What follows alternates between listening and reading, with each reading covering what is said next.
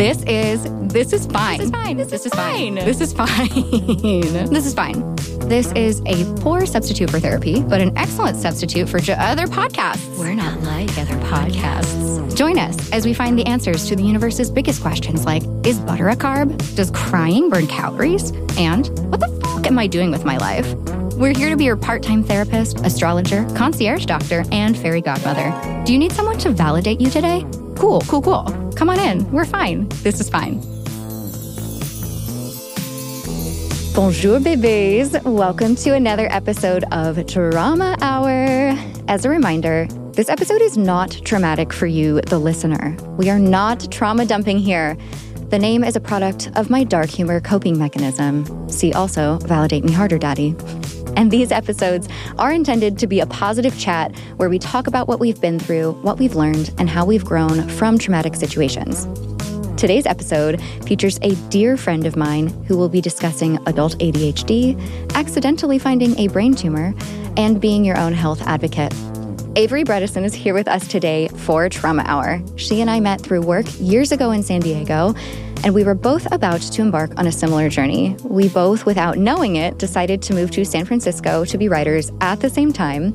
So up there, I went to Avery's spin classes that she taught in the evenings. She is an incredible coach. And we would catch up over Joe and the Juice overpriced smoothies in the financial district of San Francisco. We have both been on a similar mental health journey as well, and both ended up leaving SF at the same time. That's where our paths began to diverge a bit. I want to point out that Avery is one of the most generous souls you'll ever come across. She is warm, vivacious, sunshine poured into a human body. She is empathetic, empowering, and the most natural storyteller and raconteur. I am so proud to count her as a friend and grateful she has offered to tell her story to all of you today so you can experience all of her goodness. Today, Avery has got some crazy stuff to share with us, including how she accidentally found a brain tumor while in the hospital for a car accident that happened on the way to Harry Potter World. Yes, that's a real sentence. So today we're talking about health traumas and mental health, medical advocacy, and what we can learn from those experiences of crisis. Avery also has some great intel on getting diagnosed with ADHD as an adult, which happens to many women because the criteria was defined around male patients. So yeah, good times. Okay, let's get into it and welcome Avery onto her first episode of This Is Fine. Avery, are you fine today? Well, I am not fine. We will just say that.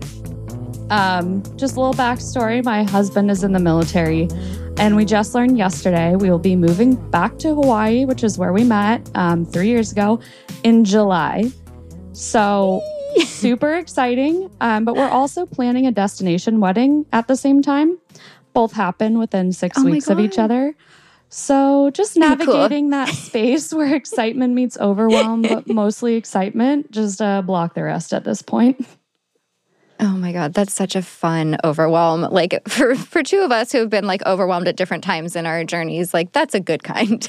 Yes, exactly. I'm just trying to let the excitement outweigh everything else. Yeah, that's the hard part, the compartmentalizing the stress. Oh, yeah.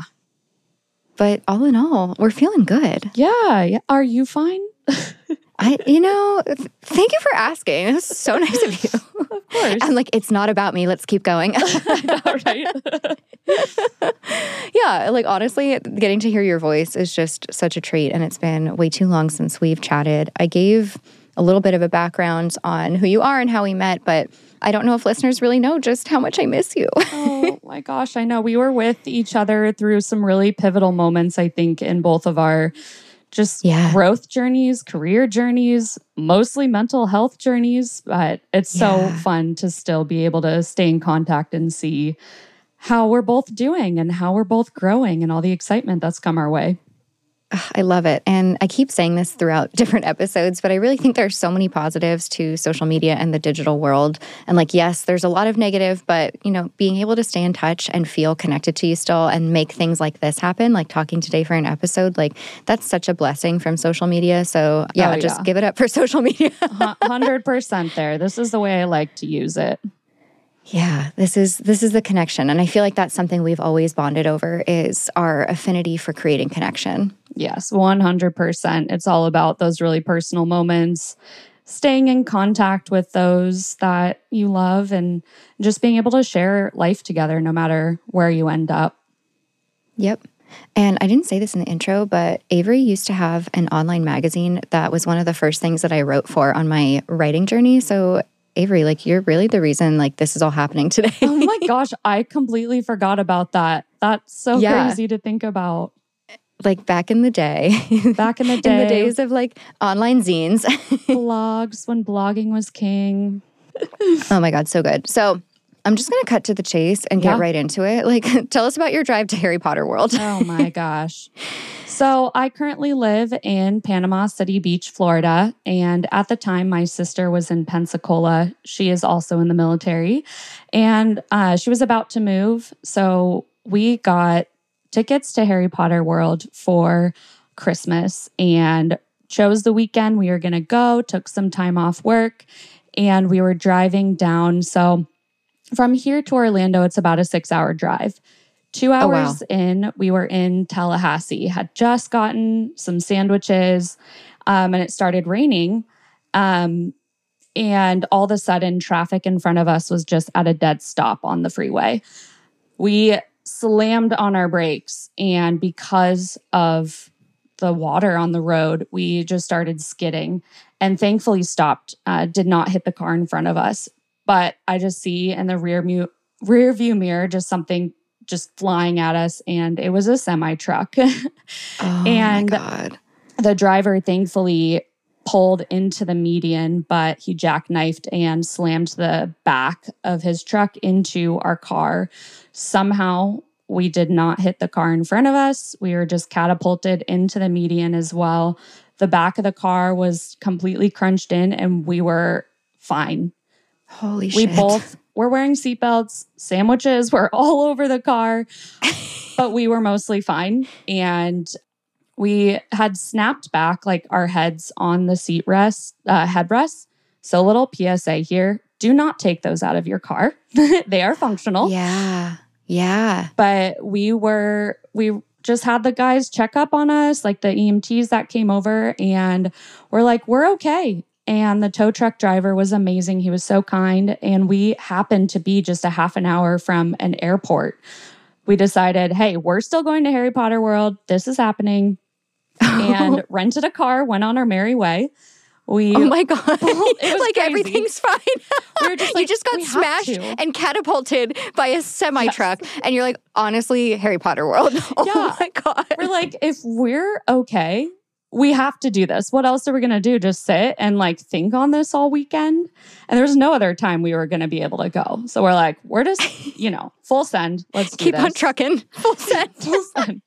We had a beautiful day at Harry Potter World. We both were definitely like banged up, had just some aches and pains, headaches. Yeah. But thankfully none of their, the Harry Potter rides at least aren't really crazy.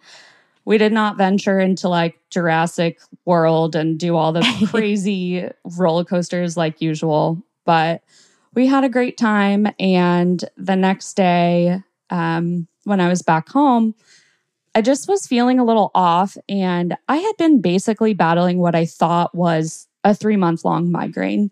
I've grown up with migraines. I know you understand this. They suck. Mm-hmm. And I was walking my dog, and I just all of a sudden just literally felt removed from the world. I was like dizzy and like disoriented. And I called my husband, Josh, who was away for work at the time. And he was like, don't go anywhere. I'm calling our friend Adrian. He's like, she's going to pick you up and take you to the ER. And I was like, no, I'll be fine. And he was like, no, you're going. Worst thing they can tell you is you have a concussion and you rest and you're going to be okay. So we go and they run some scans, and I'm like laying down in the ER with my sunglasses on, cannot look at the light. Mm-hmm. So just not feeling great. And the ER doc comes back in after I did a CT scan and was like, so you definitely have some swelling in your brain, which indicates possible concussion, but we did find something else on the scan that is concerning to us. And he said, there's a little spot on there, so we're going to send you in for more imaging. And my heart just stopped. But I didn't really know how to react. I like look at my friend and she just looks at me and we were like, what the heck? Thankfully, the doc was amazing. I mean, I can't imagine having the kind of job where you have to tell people not always good news on a daily basis. And he was like, right. You're going to have about 24 hours of a bunch of tests and no answers. And oh my God. So I was like, okay, this is just what we have to do. And they transferred me from the ER center to the actual hospital that has an ER. I was admitted, and yes, 24 hours of tests. I had to spend the night, lots of scans. And as a claustrophobic person, MRIs, not oh my God. fun. Yeah. So bad. Yeah. So in the morning, so I had to stay the night. I mean, my friend is an angel of a human being. She stayed with me. Her husband brought us pizza and candy, brought my pillow from home. And we watched The Office, which is my favorite show, and yes, just tried to relax. And in the morning, the doc came in and said, we found a brain tumor and we need to get that out right away, but we don't have a neurosurgeon here in Panama City. Oh my God. And I was just like, okay, I have no idea what to do from here. They scheduled me with someone 2 hours away in Pensacola.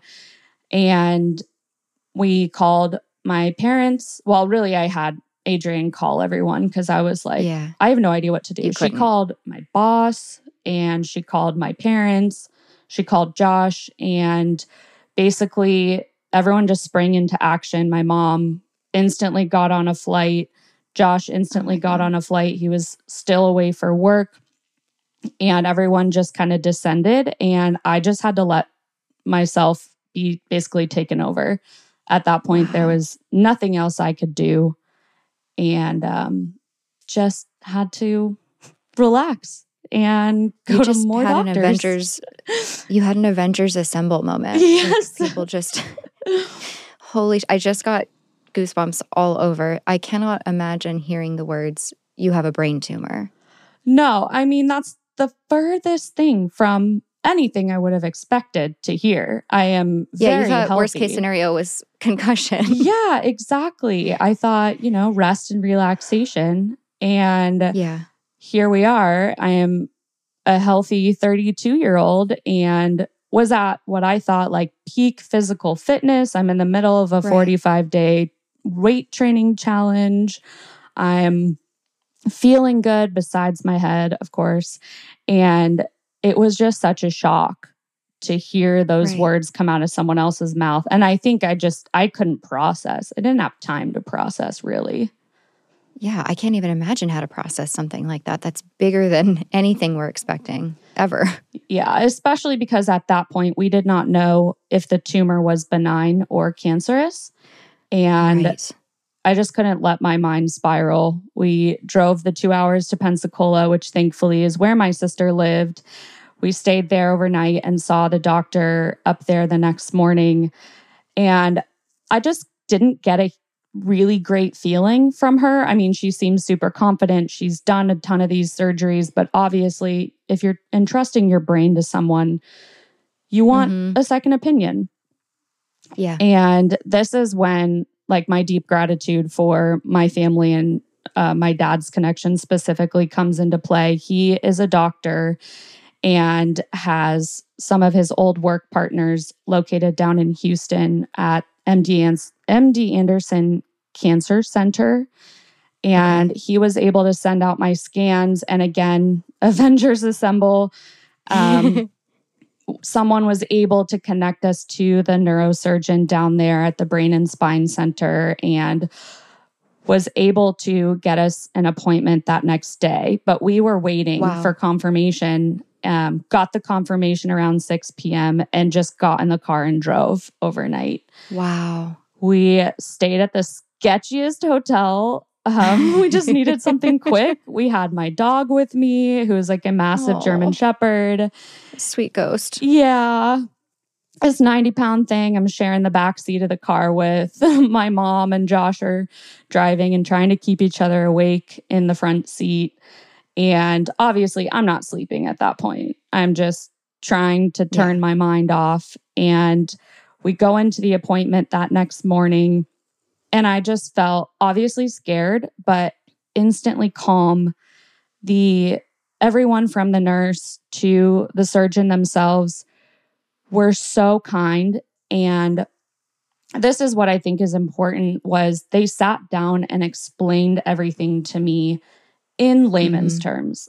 Obviously, they're using medical terminology for something, but they would explain it all and say, this is what we think it is. And that really helped calm my nerves because it had a name, it had a diagnosis, and I can't even say it. Hemangioblastoma, something like that. Yeah. But they thought it was benign. It was located in my lower left cerebellum, which is the part of your brain that's responsible for balance and coordination. Now, the surprising thing here is I had no issues with balance or coordination. I was not exhibiting signs that there was anything there besides the intense headaches, which they said were coming from the fact that it was starting to swell and fluid was starting to collect in my brain. Holy shit. So we just kind of, again, sprang into action, and he said, hey, I do multiple brain tumor removal surgeries a day, which just blows my mind. Okay. Wow, cool. Okay. Super casual. All right. And he said, I have a cancellation on Tuesday. It was Friday at this point. And he's like, and then I'm gone for 2 weeks. And we can wait 2 weeks and I'll put you in right when I come back. Or we can just get this out. And I was like, no, get this out now. Yeah. Talk about kismet timing. Yeah. It literally, everything looking back lined up so perfectly. So we say it was the best, worst case scenario. 100%. There's just no other way around it. The worst news you could hear, and then everything lining up to support you in healing. Yes, exactly. So my family came out. Oh, the other part that was great, we have very good family friends that also live in Houston. The Steeles, they work, Dr. Steele worked with my dad before. We've been great family friends. I used to babysit their kids, and they actually vacation very close to where Josh and I live. And we had been seeing them regularly and going out to dinner about every 3 months or so. So we had a great relationship with them and felt very comfortable with them. And they were like, you're not staying in a hotel, you're staying with us.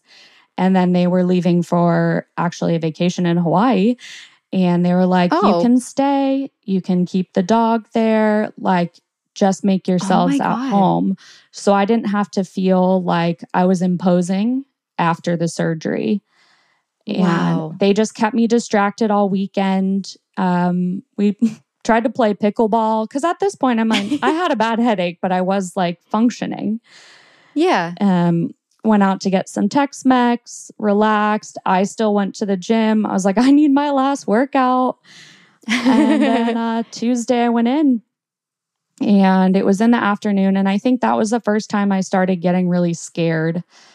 I didn't really have, there was waves of fear, I guess you could say, during this whole thing because it's uncertain. But I felt really confident in the care I was receiving. But on that day, I did have a couple moments of like, why me? I don't understand. I've done everything right. I'm healthy. I hope a good person. Like, you just start questioning why these things happen. Right. Why do bad things happen to good people? Exactly. I feel like a very normal emotional and mental response. And it sounds like, just from me listening to you talk about it, that this was a crash course, no pun intended, in healthy compartmentalization. It feels just from listening to you talk about the way that you treated the weekend and how you wouldn't let yourself spiral, so you tried to think about other things. Like, do you think that did help you in a healthful way, compartmentalize the fear in order to not be consumed by it? Yes, absolutely. I would say there's a couple factors that really helped me. First of all, was my support system from our friends here in Panama City who sprang into action, when I needed someone to watch the dog before we left, or we needed someone to check the house, check the mail, clean out the refrigerator. Like, we didn't know when we were going to get home. And then between my mom, working with my insurance and my doctors to get things approved and cleared right away. And then Josh, being in the military, has that mindset. He also is a leader. He's a dive instructor with the Coast Guard. And he had that mentality of just like, we're marching forward. This is what we're doing right now. There's no other option. This is just the way it is. And I think I really drew from almost his stoicism a little bit. Yeah, it's like grounded energy. Yeah, like I kept calling him my icebreaker ship, like the ships that go through Antarctica and just pave the way.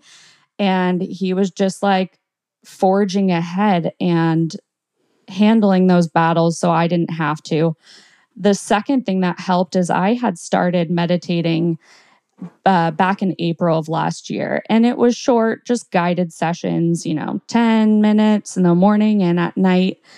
And what started as a 30-day challenge between my sister and I became a daily practice. And I really noticed in that moment my ability to just regulate myself. Like you said, that mental compartmentalization. And I am now a believer. I had resisted meditation for years. And all of a sudden I'm like realizing it doesn't take a ton of time or sitting there for hours on end. Like just those 10 minutes a day set me up for peace in the most stressful time that I was going through.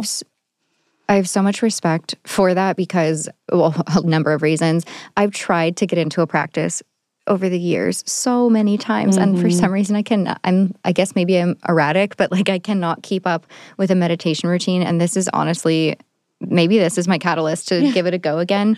Because, people listening to this, I don't know if anyone listening to this will ever be diagnosed with a brain tumor. Could happen. But I think everyone listening to this at some point in their lives will experience a crisis. And hearing from you how you absorbed that information, integrated it, and I keep coming back to compartmentalized, but you compartmentalized and you dealt with it in a healthy way that got you through. I feel like if you had been more overwhelmed, which I would totally understand, the whole process might have been, I don't know, like more difficult in general, more painful. Absolutely. And what's funny is now it's harder for me to get back in the practice once I was out of it, but I'm really trying every day. And if I miss a day, it's okay. Like I don't beat myself up about it, but I try to check it off in my agenda if I'm doing it. I'm a paper planner person. I write it in my to-do list every day and just try to do it and try to work back in that. But because I knew how transforming it was, but also I totally understand trying to make a practice of it is very hard. It's like, I can't do this. I can't concentrate. And then I'm like, oh, I'm not good at something, so I just shouldn't do it. I think that means I should actually give it a little more. Yes. So your keys to surviving one of the biggest crises, if not the biggest crisis of your entire life, was your support system and your meditation practice. Yes, absolutely. And what's funny is, again, I feel like the whole year before was preparing me to handle this moment. I was actually reading a book called Receiving Love. And I am a doer. I am a caretaker. I am the one that usually will spring into action to help someone. And to let myself be helped and be loved and be supported and sit back was honestly the toughest challenge and biggest lesson that came out of all of this. Wow. Oh my God, that's beautiful. Do you feel like you've been able to integrate that more into your life now during your recovery process and new life? Definitely. I mean, obviously surgery went well. Yes. Okay. Yeah. We got to circle back to the surgery too. let's leave them on a good note here. But yeah, surgery went well. I was in the hospital for only 48 hours, which is bananas to me. Yeah, that's insane. The next morning, I woke up and the physical therapist came in and she's like, "We're walking today." And I was like, "Excuse me?" I was hooked up to a million machines. I had a catheter in. I had the beautiful gown that opens up in the back. My hair was a terrifying sight. Obviously, yes, they did have to shave about a third of my head. And somehow all my wires, all my monitors, everything. We did a little stroll around the ward. And the next morning, same thing. They came back, disconnected me from everything. I had to put on my real clothes and walk again. And that actually just felt so good. Again, like being supported and like letting myself be really vulnerable, because you go from like a deadlift PR to learning how to walk again. And it was it wasn't that bad for me. Like nothing in my body, nor my mind, personality, anything like that was impacted, which I think is important to note. It was low enough and in a place where that isn't impacted. So I was very blessed in that regard. But that's not something you think about until you're dealing with it. No, not at all, because your brain is such a complex place. And again, best worst case scenario, where it was located was not touching anything that could cause that super long term, obviously if surgery went well, but so like an optic nerve or something. Yeah. Wow. So then I was just released. I stayed in our friend's place in Houston for another 10 days. One of my sisters came down to help me. Josh was still with me, and my parents were there for a little bit, and we just watched a lot of movies and trash TV that I don't really remember because I was on pain meds. Yeah. But oh, yeah, for sure. we did my checkup at 10 days after. They took the stitches out and we drove home. And then I continued to rest and relax for another couple of weeks. But I went back to work. Like I work remotely, which is great. And I was back in part-time within 2 weeks. And I had again, an amazing support system at work. I just started a new job in May. And when we had called and told them what was going on, they were like, "Don't worry about us. Don't worry about work. Oh my God. This isn't anything you need to care about. Take care of yourself. Let us know what you need." And I still get emotional about this, but they sent me Uber gift cards and oh my God, sent my family dinner from Maggiano's the day I got out so we could come home and sit down to a meal without lifting a finger. I'm literally crying. That's so sweet. They all recorded a Zoom video of them just wishing me well and saying funny things and all this, just these wonderful, wonderful supportive words, and sent that to me. And again, I just felt deserve so that. It was amazing. I mean, you don't hear of that happening in most workplaces. So yeah, most workplaces don't care if you live or die, and these people treated you like family. When you're here, you're family. Sorry, I have to make jokes, so I stop crying. Please do. Same here. I'm like, why am I crying over here? It's fine. Wait, what's the name of your business again? So I work with a branding agency called Tiny Wins. Tiny Wins. When you're here, you're family. Yes, I know, right? We're redoing the website, so I should tell them we've got new taglines for you. Yeah. I'm a pro bono Tiny Wins ambassador now. I really appreciate it. I know they will too. So. Amazing. I just love to hear how loved and taken care of you were during such an insane time of your life. Mm-hmm. From the time of the car accident to the surgery, what span of time are we looking at there? 1 week exactly. Holy shit. Yeah. That's wild. I had no time to be afraid. I had no time to process. 1 minute, you're like Wingardium Leviosa-ing, and the next minute, he's like Accio brain tumors. I know, right? How millennial can I be in one episode? I know, right? All the quotes. Holy, wow. 1 week, you didn't have time to be afraid. Yep. That was just what we had to do. And thank God, because I can't imagine just having to sit with that uncertainty for so long. And instead we Right. could just take care of it. And I was just on with life. And there we go. Has it been a year? That was September. Sick. Okay. I have a really great concept of time. Dude, same. I definitely know where we are. I keep writing 2022 everywhere. Like when I'm writing my journal, I'm like, nah, it's not it. I started a Google Doc that said February 2020. So I'm also very well right now. Don't send us back there. I know, please. We were so naive then. Blissfully unaware. Oh, February 2020. What a time to be alive. But okay, so it's been not even 6 months. Mm-hmm. So, and I'm circling back a little bit. Yeah. You had the kind of existential moment, like, why me? Yeah. Kind of taking a more practical, I guess, angle on that. Why you? Does this run in your family? Is this genetic? Is this just a freak incident? Did they ever explain like why this happened? So the weird thing is, no, there is no explanation. It does not run in my family. There is no rhyme or reason. And thankfully, though, there apparently is a disease that can cause these reoccurrences.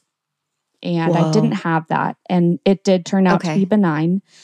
And they were able to remove it in its entirety, confirmed by MRIs right after, 10 days after, and 3 months after. I will have to go back again for a 6-month checkup and then annually for a while until he deems it's fine for me to come back about every 3 years and just keep an eye on it. Okay.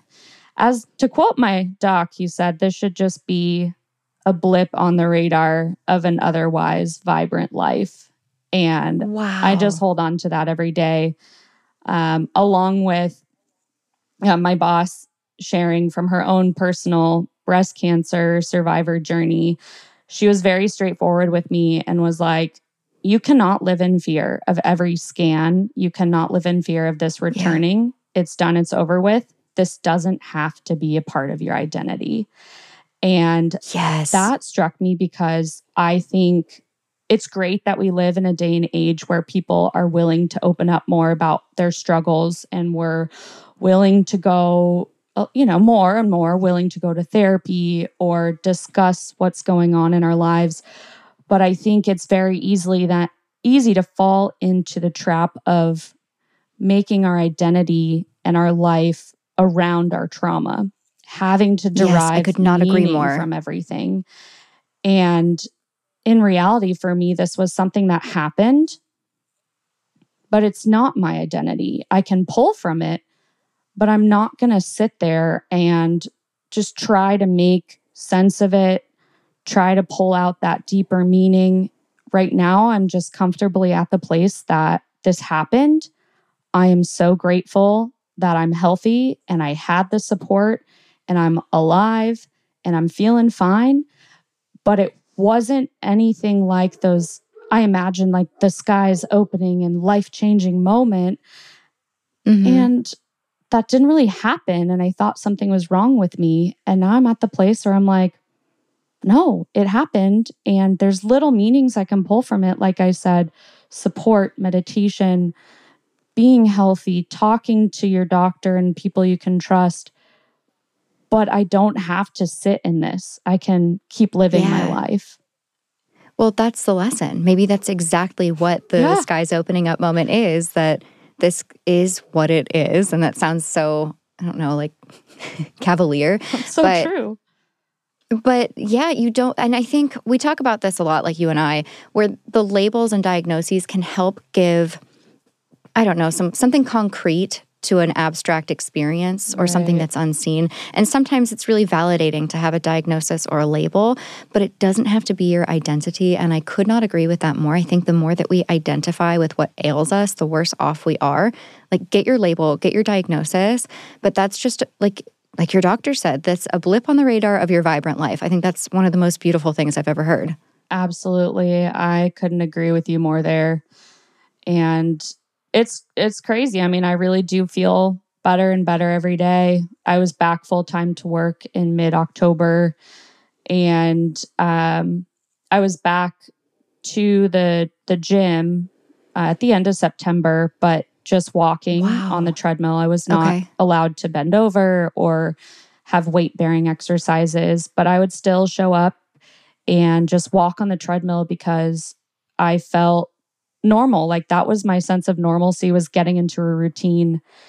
Yeah. And thankfully, that really set me up for success because obviously I listened to my body. I rested a ton, but working my way back up so that when I was finally cleared at the 3-month mark to slowly resume weight-bearing exercises, I could go back and ski. Like I went to Colorado and visited my family last weekend and skied. Like I could basically return to normal everyday life. And it's been that much easier for me to just get back at it because I was already in that routine. I had already continued to build that consistency. And I think that's another important thing is just find your routine, even if it has to adjust a little bit. Find what makes you feel normal so you can just press on because it's easy to just get lost in what's happening to you. And this really helped just give me that extra perspective to pull me out of it. Absolutely. And you've always been such an active, adventurous person. So I imagine that helps you get out of your head and in your body a little bit more. Yes. Yeah, completely. And I think that's so important. And I do still have my head partially shaved. I love it, actually. That's amazing. I go to my husband's barber when he goes in for a trim. I just stand there and she gives me a quick little shave. She's amazing. Oh my gosh. So you're keeping up with it. Yeah. I just figured I'd like it for a little while. Also, I have a wedding in May that I got to look good for, and there's no way that this hair is going to grow out and look presentable by then. So I work with it. I rock it in different ways, and it's just been kind of fun. Like, why not for a little bit? I'll grow it back later when I could just hide in a hat for a while. But for right now, it looks pretty cool. So I'm okay with it. I love that for you. Yes, I love that. And what a nice reminder of how strong you are and how loved and supported you are. Mm-hmm, exactly. It's like a little visual cue every single time you see it. Yes, definitely. And I did do some physical therapy for a while for my neck. That was probably the hardest part, honestly, was... Okay. So the tumor was vascular, which means it had its own blood supply, which just, again, psycho. Wild. Where does this come from? They have no idea how long it's been in there. I wasn't getting the signs and symptoms, which are loss of coordination, seizures, falling. Had none of that. Yeah. So they just have no idea. Wait, I love that you brought that up again because I almost forgot to ask this. You wouldn't have known that it existed if you hadn't been jettisoned by a semi-truck on the way to Harry Potter World. You never would have found this. No, not at the rate that I was living. I mean, it would have gone downhill. As my doctor said, it was starting to finally get to the point where there was swelling and fluid. Okay. And their only concern with that was it can pinch off the flow of spinal fluid in your brain. The swelling can. Oh. If it gets to that point, then I would have been a lot sicker. Yeah.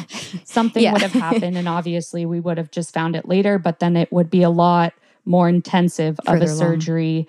The recover would have taken so much longer. And it was funny. I had actually asked for a neurologist referral from my doctor the week prior because I was like, these migraines are insane. Help. Yeah, I bet they were. I couldn't get into this doc until late October. And who knows if they would have, said, hey, we need to do a scan. They could have found it then.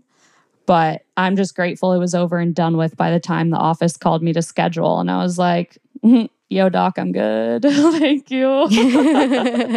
Actually, I'm tight now. Thanks. Wow. And so have you had a single headache since? I've just had a little bit of dull pain every now and then, but I've not had a migraine.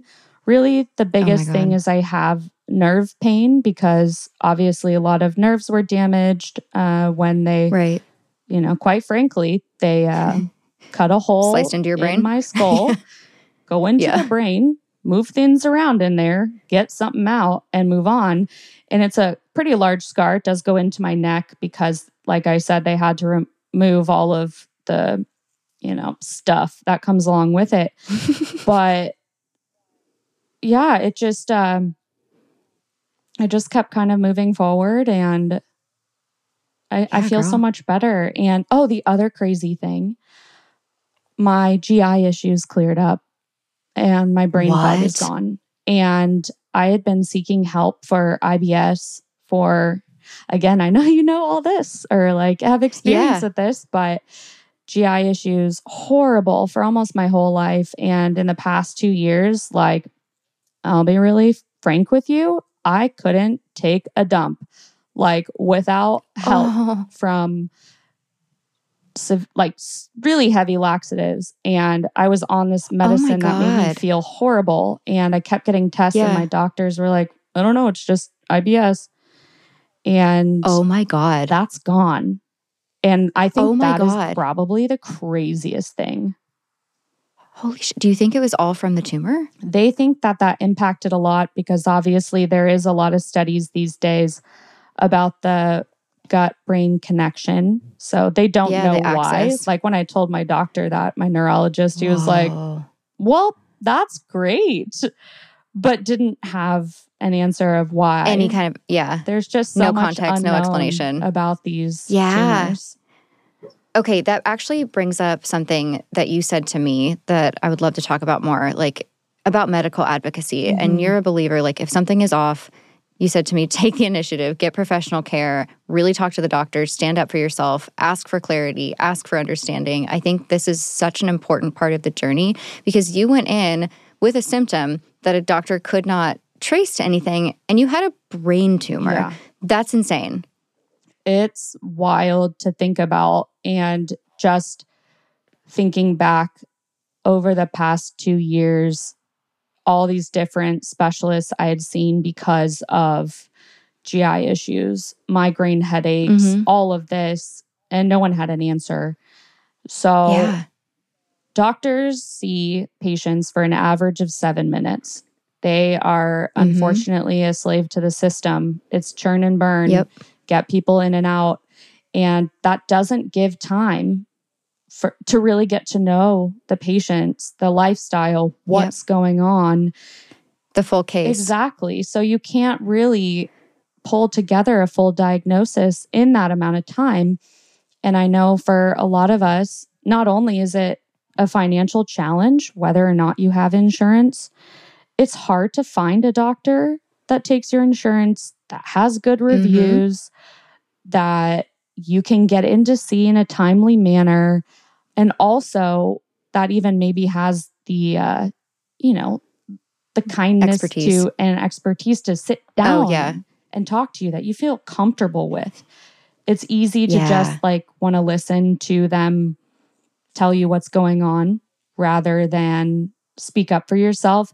And I think that's really important is make sure you're like, no, when you have them in the room, take that time, ask the questions. If they say a term you don't understand, ask for a little more clarity. Do not go to WebMD. Do not Google. Do not go to TikTok. Do not go to Instagram. Please don't. Please do not. Because you never know what you're going to find. Yeah, that is like one of the worst things you could do for your mental health. But one of the things that I've started to do with doctor appointments, because I know I can get overwhelmed, especially if you hear about a diagnosis or you don't understand something or you're just generally nervous being in a medical environment or you don't feel heard. I either bring a notebook or I have a notes doc and I try to ask as much as I can and either write it down or type it in, and just having that list to go off of, or, a note to take and like write something down and then you read it back to yourself and you think like, do I really understand this? Do I need more clarity on this? And kind of treating it like you are an investigative journalist for your own health case, I think is helpful because, both of us have learned that no one's really looking out for your health as much as you are. There's no like fairy godmother of health who's going to say like, oh, we should go to this doctor now. And no one knows you like you. So take the time to really tune into your body's signals and when something feels wrong. And I had actually, good point of writing things down. I had a note in my phone with some bullet points of just like, this doesn't feel right, or after I ate this, this is how I felt, or, just kind of tracking that and then being able to ask questions surrounding that when you're in front of the doctor, because it's easy to forget. And it's just nice to be able to get the answers that you need, or at least as much as they can share with you, so you can be more informed about your next steps forward. And if you need a second opinion, you are more than entitled to take it. And also we sometimes get so used to not feeling good that becomes our new normal. That becomes our baseline. Yes. And when you finally feel good, you will just, it's transformative. You realize, like, why was I living in that pain? Why did I put up with 3 months of this extreme head pain? And why did it take a car accident to shake me out of my system? And I am someone who is obviously my own health advocate and not afraid to seek care. And it took me a long time to really even ask for a referral to see a neurologist. Wow. Yeah, because if there was an MRI, that would have been the first thing that the neurologist did. If you had been referred to someone earlier on, like you go to your GP and they're like, okay, here's a neurologist. The first thing they do is take an MRI. And I feel like they would have found it. And you didn't get referred out. And I'm so sorry. But, it happened. And here we are. It happened, and like there was a big lesson, a lot of big lessons from it, clearly. Absolutely.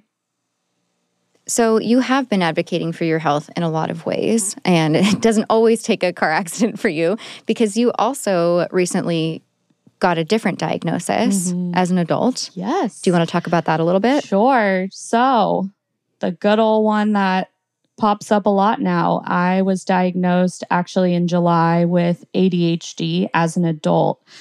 And my mom actually was just diagnosed earlier this year, and she is in her early 60s. No way.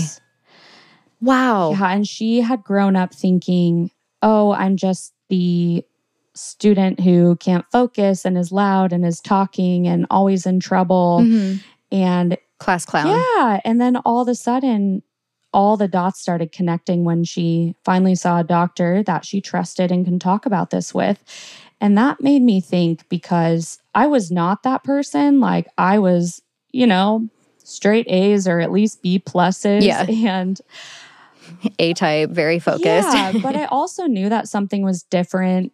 I am a huge procrastinator, which just I thought was normal.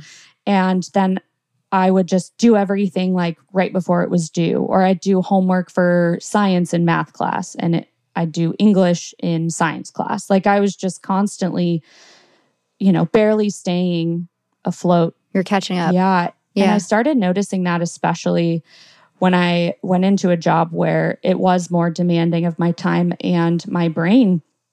And I just could not focus. It would take me, oh my gosh, I would do my morning routine and sit down, and all of a sudden it's like noon. And I'm like, what did I do today? Oh no. And I was just irritable all the time. And I'm like, again, something doesn't feel right. I told my doctor, and she was able to connect me with a fantastic psychologist. And I went to 3 different appointments with a bunch of testing with him. So we did anything from IQ testing to like math to images and moving blocks. And it was crazy, the stuff we were going through. And I was like, how is this pertinent? But it was. He wrote this big report. And when I was going over it with him, I just started sobbing, because I just felt seen and heard and relieved. And the other unfortunate thing about that was then I had to be connected, of course, to a psychiatrist in order to discuss how am I going to manage this. And it's been 6 months, and I finally have an appointment coming up on February 17th to go over this. Oh my God. And it takes a long time. So in the meantime, I've just had to develop tools and ways to manage, which I've done my entire life, of course, but it's relieving again, like you said, like have the diagnosis, move forward with the plan. But again, it's not something that I'm going to attach to myself as an identity. Yeah, exactly. You're not Avery with ADHD. This is just like...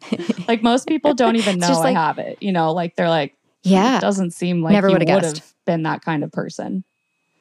Right. I think we have different perceptions of ADHD, and we've also talked about this, but I think a lot of the qualifiers for an ADHD diagnosis are based on how it presents in men versus women. Have you found that as well? Yeah. I mean, if we think of it, we think of the crazy, disruptive little boys running around the classroom.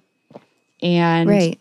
It is true that I think, so my mom's doctor was saying it's something like 65% of women don't receive a diagnosis until later in life. I wouldn't quote me on that exact thing, but it's a super high percentage of women are diagnosed later in life because they notice something different or because they're tired of just trying to get by and have a normal life. And it may show itself in different ways. Like for me, procrastination. It would take me forever to, make a simple phone call, go to the post office. Like things that shouldn't take that long would take me weeks. And I would have, deadlines 2 weeks out and I'd do it that day. And it was fine. I was getting by, but I wasn't putting forth my best work. So I think it's important, if you notice something that isn't quite comfortable, whether or not it's ADHD or you just need to talk to someone or get insight, again, like go for it, because you're sitting in a norm that really doesn't have to be your norm. Like once you feel better, you're going to be like, whoa, this is what life is supposed to feel like. Wait, what? This is what good feels like.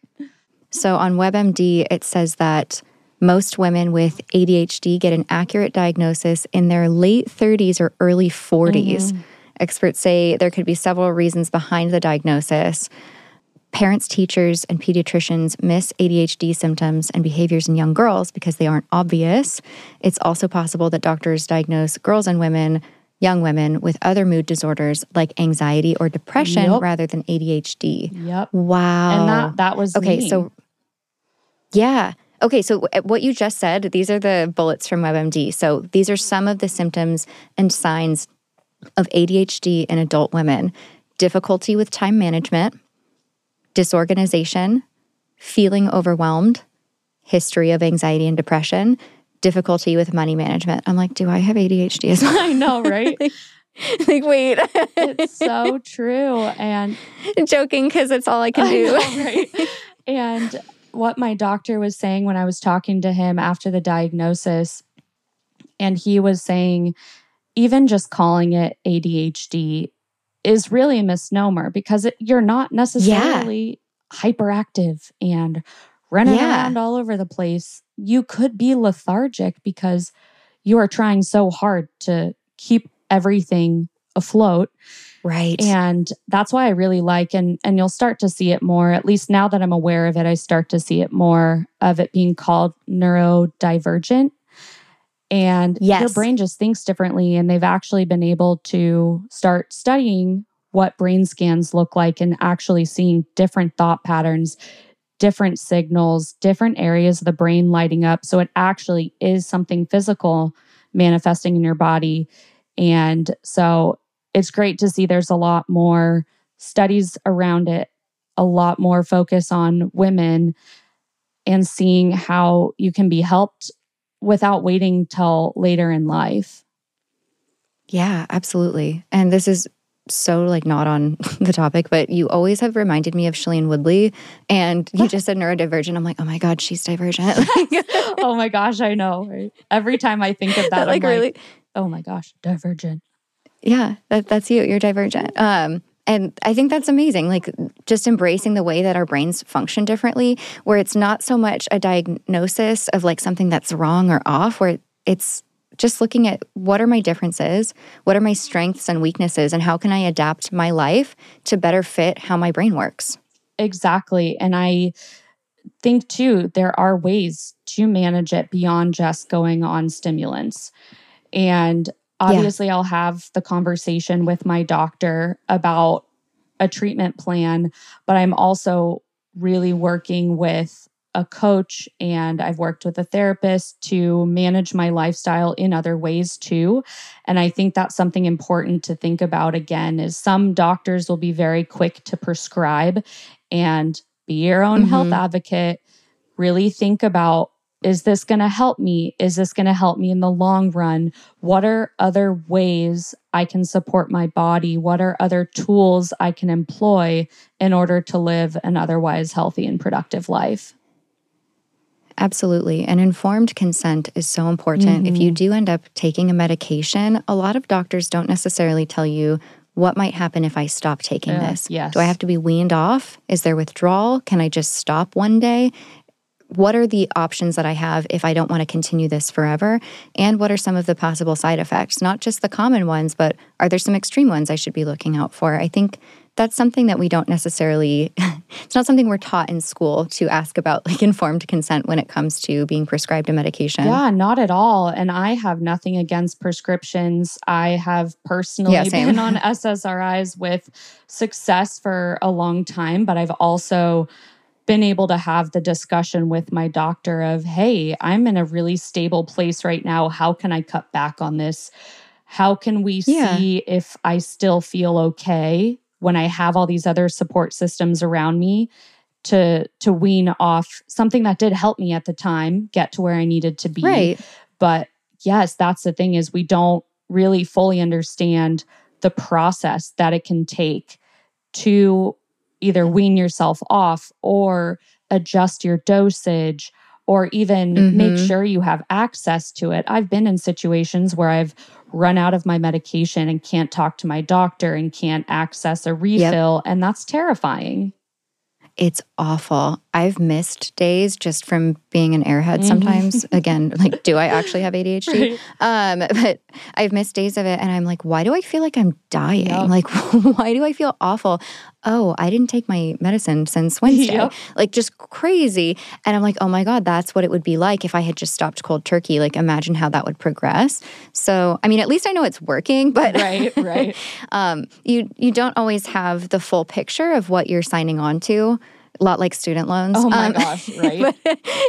But yeah, I think it's just stuff that we need to take on now, integrate into our lives, learning as an adult through conversations like this and shared experiences. Yeah, I mean, you have to be your biggest cheerleader, your biggest champion, your biggest supporter, and obviously lean on the people around you and let yourself be supported and loved, but also really take the time to deeply learn about yourself and be willing to have those conversations, be willing to seek out the support, because you don't have to have this norm feeling of just like, I'm okay or I'm just fine all the time. Right. You can be This is good. fine. Yeah.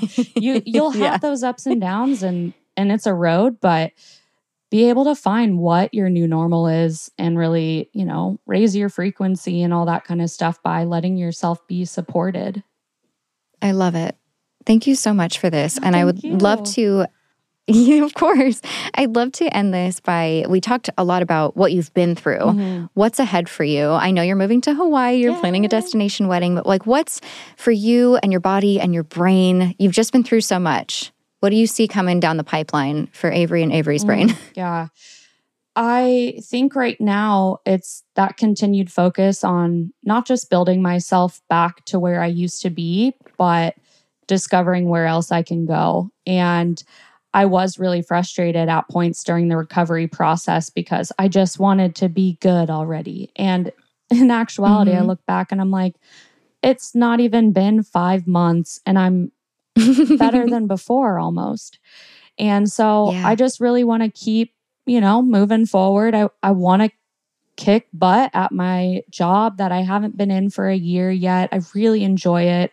So this year too, I want to find some different creative outlets, something that's off screen. I love writing and all of that. And you're so good at it. But I want to find something that I don't just have to be in front of a computer. So totally. I don't know what that looks like yet, but just trying to find some kind of creative pursuit. And moving to Hawaii, we are so excited. Yes. I have a great community out there still from when I lived there before. So that's really exciting. Yeah. So I think going forward, I'm just going to take what I learned of just one step at a time. This is just the path we're on. And keeping on. Living in the present. Onward. I'm so excited for you. Yes, thank you. Oh my gosh, Avery, I love you. Thank you for joining us for Trauma Hour. Thank you for sharing your traumas with us. Of course. Thank you for having me. It's always wonderful to catch up with you.